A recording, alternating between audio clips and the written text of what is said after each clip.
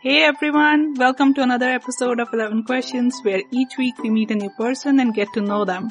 I'm your host Aman Tivana and today we meet Tiffany Slade, who is an Emmy-nominated filmmaker, founder of the Webby Awards, and the author of 24 by 6. Let's find out more about her after this quick word from our sponsor. Hi Tiffany, welcome to 11 Questions. Hi, I'm so happy to be here. I am beyond excited to be talking to you today. I'm going to start with a very simple question. How has your Sunday been so far? It has actually been great. Thank you for asking. I went to the farmer's market, which is my New Year's resolution to go every week, and it makes me so happy to go. And then I went on a hike with a friend, and I spent time with my husband, and I'm feeling really good. But thank you for asking. Wow, that's a lot of things. Yeah, it's interesting. And I gave a talk already to this group of bloggers in Pakistan earlier today, and then I have one more talk tonight. Now, that is normally too many things for a Sunday, but I was really looking forward to speaking with you. And because I had such a relaxing day yesterday for my tech Shabbat, it's okay to be busy today. And what are you most thankful for today? That I get to connect with you, and I think one of the greatest parts of the pandemic is that I feel like I've really connected through social media with a lot of new people in my life. So I had a friend that was telling me that her life was feeling very small in the pandemic. And while the people that I actually see at a distance is a very small amount, I really do feel like the world has expanded with people like you and the talks that I give in different parts of the world. So I feel great with that. I can agree with that. I definitely have met more people in this last year than I have in person ever, I would say. You said you have a tech break on Saturdays. So I was very curious about that. How long have you been doing this? 11 years. 11 years. I know. It's going to be 11 years in a couple weeks. But yeah, so one day every week from Friday night to Saturday night, myself and my entire family, we have no screens. And it's been very life-changing. I ended up writing a book about it called 24/6, and it's just brought so much balance to my life. Wow. You are an inspiration to me because I only did this for one day, 24 hours, and oh God, it was so hard. There is some prep to do and like kind of mentally what you need to do, but once you get into that mindset that it separates each of your week, it just starts giving back so much. Yeah, and also it's so great to be able to do that, I think, because right now it's like I get up, I check my phone, and then I go to my work, which is on computer, then I go back to phone, then I watch TV, so it's like so much of just that. Well, if you think about it, and I think that is the right way to start thinking about it, is you're spending your whole day getting a lot of input from the screen. And what I find is that when I turn off the screen, I finally can hear what I'm really thinking about. Because so often you're just thinking about the news and the social media notifications and all the emails coming in. And when you stop and like really realize, what are you thinking about? What are you hoping for? What are you grateful for? What are you worried about? What do you want to change in your life? You know, Friday night we always have people over for dinner outside at a distance and no cell phones allowed. And then Saturday, you know, I do a lot of writing. We do reading. Sometimes we just do nothing. We'll take a walk in nature, but it just gives me time to think about things. I think we're inputting so much information and so much news and so much social media and so much input from other people, and it lets you kind of turn it all off and be like, what life do I want to live? What life am I living? What's important to me? And it really gives you that time once a week to reset and recalibrate and think bigger picture. So it's been extremely valuable. I also have been thinking a lot about the whole input versus output thing, and I think I definitely need to put it in practice at some point. That's interesting, input versus output. Yeah, that's an interesting way to think about it. Right, that you're inputting so much into your brain, and when do you really make space, like protected space for output? I read a lot. I also want to write, but I feel like I'm just taking the input, not creating things, so the output part is definitely missing there. Yeah, well, I can give you one tip on when I wrote my book, because I wrote my book while I was doing a lot of other things, and the biggest thing that I was able to do to write my book is I went to bed early. This was just for like a year, just about 3 days a week. I would go to bed at 9 p.m. and get up at 5. And from 5 to 7 I would write, and somehow I wouldn't be looking at my email in the morning. My brain was the freshest in the morning, and there was something about getting up that early and not looking at my email and just writing, I felt like I found 2 hours in the day. My next book that I want to write is a lot about kind of how to make things happen. And a lot of it is about making space. I mean, there's this incredible saying by Annie Dillard. It's like, how you spend your days is indeed how you spend your life. So if you're on screens all day, every day, which most people are right now, that's how you're spending your life on screens. And my 11-year-old daughter, Blooma, who you just met, she once said, I don't think anyone's going to get to the end of their life and wish that they had been scrolling more. That's true. Right? So no one's going to be like, I wish I got to the bottom of the internet. Because there is no bottom of the internet. Oh, yes. I've tried to find it. It doesn't exist. Yeah. That's a great tip. I'm going to try to implement that. And you do wear a lot of hats. Like one is on your head right now. And then you have a writer hat, you have a filmmaker hat, and you are also a public speaker. So which of these do you enjoy the most? Oh my God, that's a great question. Well, I'm usually, half of my life, I'm normally like traveling around the world, giving big talks in big theaters, and I love doing that. And then when the pandemic happened, that all just got canceled. And I've been doing a lot of talks on Zoom, which I think I've really figured out how to make them engaging for myself and for my audience. So anyone listening, I do a lot of different kind of things on Zoom that they can check out. They go to tiffanyschlein.com. But I do a Zoom holobake where I've been baking with people from all over the world once a month now. But back to your question, what do I enjoy doing most? I really enjoy them all for different reasons. So writing, I like the solitary. I like thinking deeply about something, although it's not as solitary as you think, because I have an incredible editor that I send stuff to, and she sends me drafts back. And so it's very collaborative, but all on the page.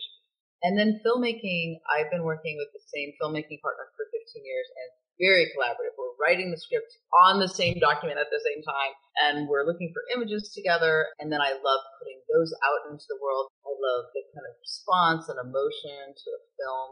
But, with the book, it's been so exciting. I mean, every day people on Instagram, I think that's how I met you. I mean, every day people are posting, holding up my book, saying how much it's changed their life, what it means to them. It's so meaningful to me because, like, with my films, you don't have that same kind of intimate relationship that I do with my readers.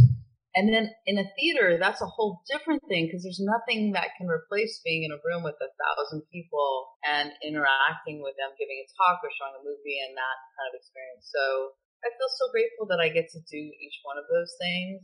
Speaking of public speaking, you must have talked at different places, different events. Which one is the most memorable for you? That would have to be when I had just turned 40.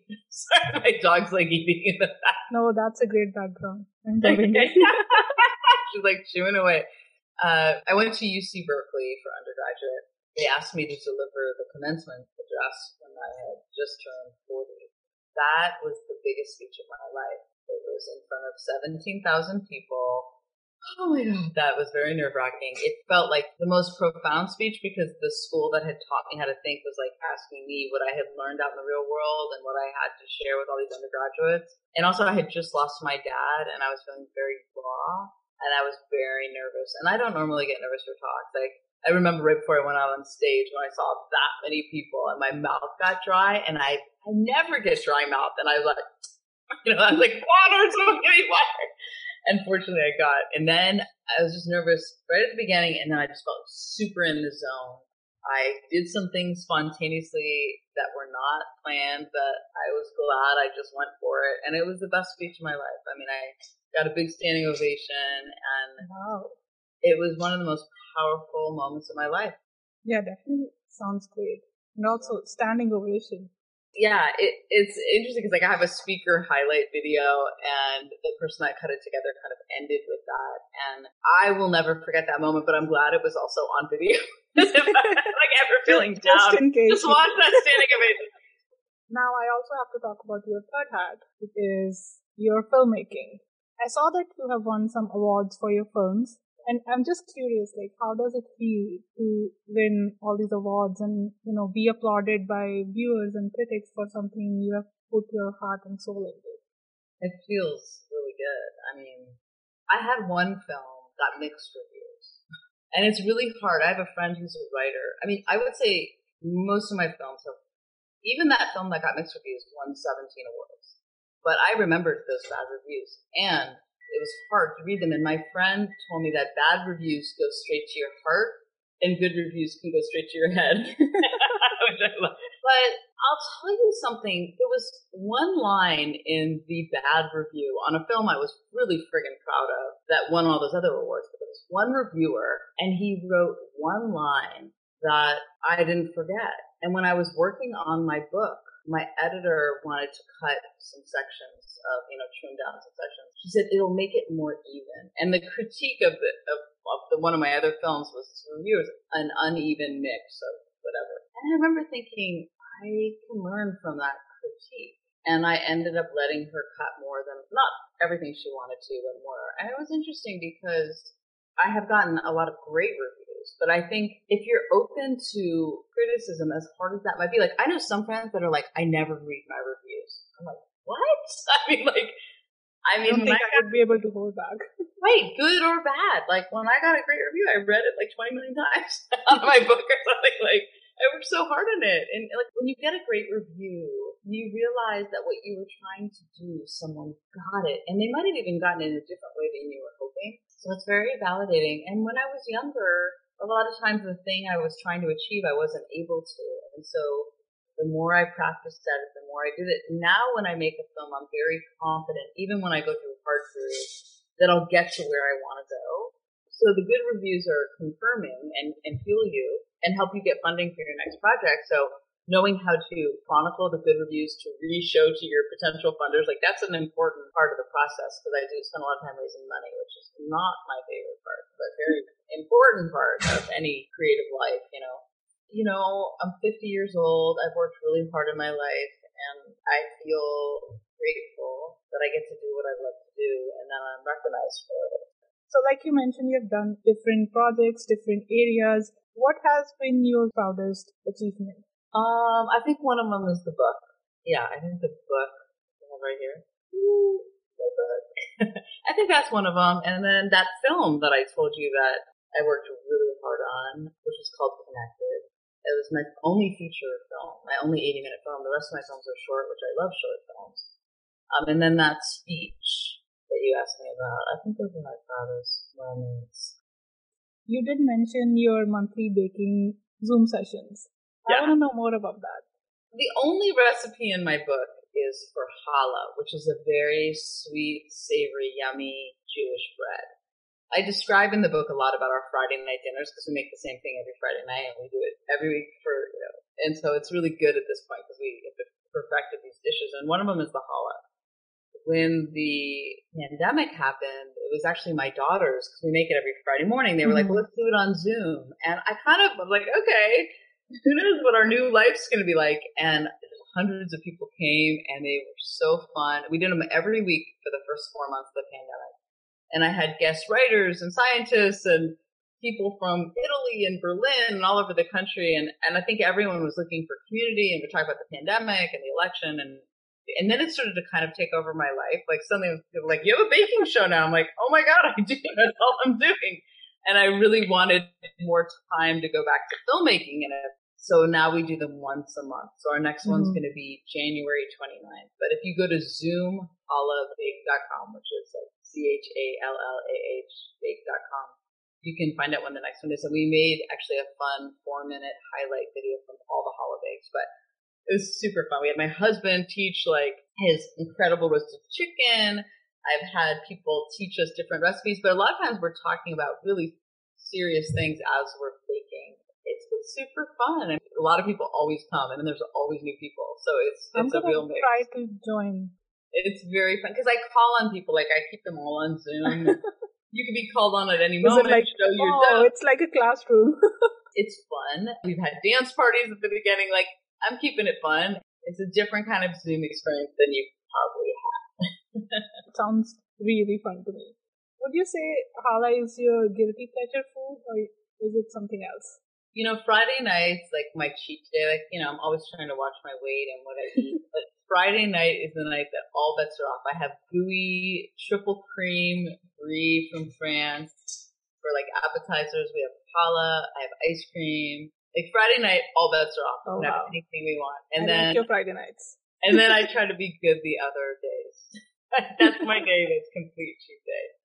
Before we end our segment, I have to talk about books because you are an author, I'm a reader. If you could pick only 3 books to read forever, which books would you pick? Well, first, my dad wrote a book called Art and Physics, and he passed away about 11 years ago. So it's like I'm talking to me when I read it, so I could see bringing that one. Sid Hart, though, was a really influential book to me, and I've actually been meaning to reread it. It felt like one of the most profound. I'm really interested in Eastern philosophy, so I think I would bring that one. And I like so many different books for different reasons. Yeah, I don't like this question, but I like to ask it. It's tricky. Okay, I might get back to you on my third book, but okay. Or actually, my daughter recently she's gotten super into philosophy. She has a book on like an overview of philosophy. I think it would be a book that I could really mull on. Mm-hmm. And lastly, if you were to pick one interesting life experience to share with us, which one would that be? Well, when I was in 4th grade, it was like bring your parent to school day, and my dad, who was a doctor and he operated on the brain, he brought a brain in formaldehyde in a bucket into my 4th grade class.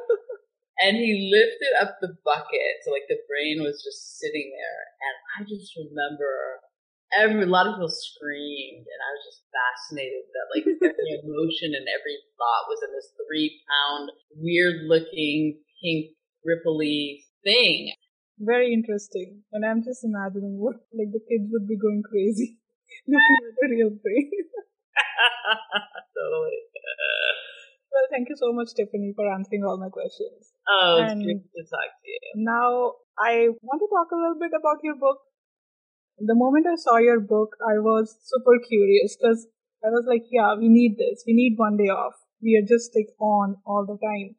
What actually motivated you to write this? Well, I was, super into technology, and my early career is that I founded the Webby Awards, and I ran that for like a decade, which honors the best of the web. So I was like in it. I was just like anything involved with the web. And when the iPhone came out, that was the moment when I just felt like everyone got super addicted, and I just felt distracted all the time. And then 11 years ago, my father, the one who taught me everything about the brain, was diagnosed with brain cancer and was given 9 months to live. And also the same week I found out I was pregnant. So I had this very intense 9-month period. And then he did die exactly when they said he was going to, and my daughter was born.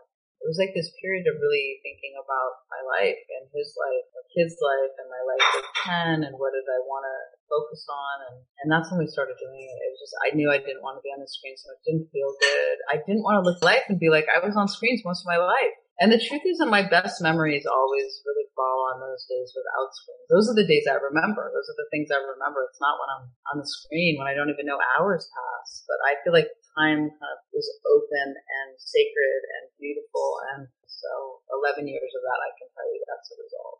Definitely. And I want to encourage everyone to check your book out. So if someone wants to buy your book, where can they do that? I always encourage people to go to their local independent bookstore. They can do that online. And actually, if you go to my website for the book, so the book is 24/6 and the site is 24, the numbers, SIXlife.com. And if you click order the book, I show you all the kind of ways to buy it independently, and you can also buy it through Amazon. Yeah, and then on social media, I'm talking about a lot of these ideas a lot in different ways. The book is my most concentrated deep dive into ideas around screens and technology and time and creativity and productivity and really like how to live a good life. What are things that you can create a lot of things in the world, but also make sure you're listening to your own inner world and value that's where so much creativity comes from. And if we're always staring at screens, we're never going to hear what's inside.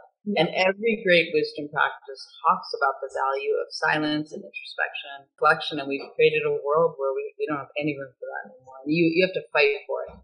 You have to have the courage to say, I value this way to live, and I need to have it just one day a week.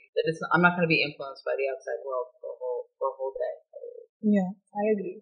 Before we end our talk today, are there any creative projects that you're working right now? I'm working on a proposal to turn the book into an original series that will be kind of pitching to the streaming networks. Oh, awesome. Talking to those kind of networks. Yeah. So, I mean, I've done one original series before and I had a lot of fun doing it. Actually, that's short film I was telling you about the creative process. That was from my one other original series. I had a blast. Thank you so much, Tiffany, for meeting with me today and sharing your life, your experiences with us. Oh, it was great to talk to you. And listeners, staying connected with you. And listeners, do check out Tiffany's book, 24/6, The Power of Unplugging, one day a week.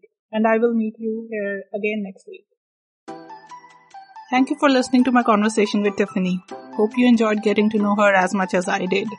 You can also watch a video version of this conversation on 11 Questions YouTube channel. Don't forget to subscribe wherever you are listening, and if you like this episode, please leave a 5-star rating. Follow me on Instagram and Twitter at 11 Questions Pod for more videos and updates. And I'll be back next week with a new guest. Bye!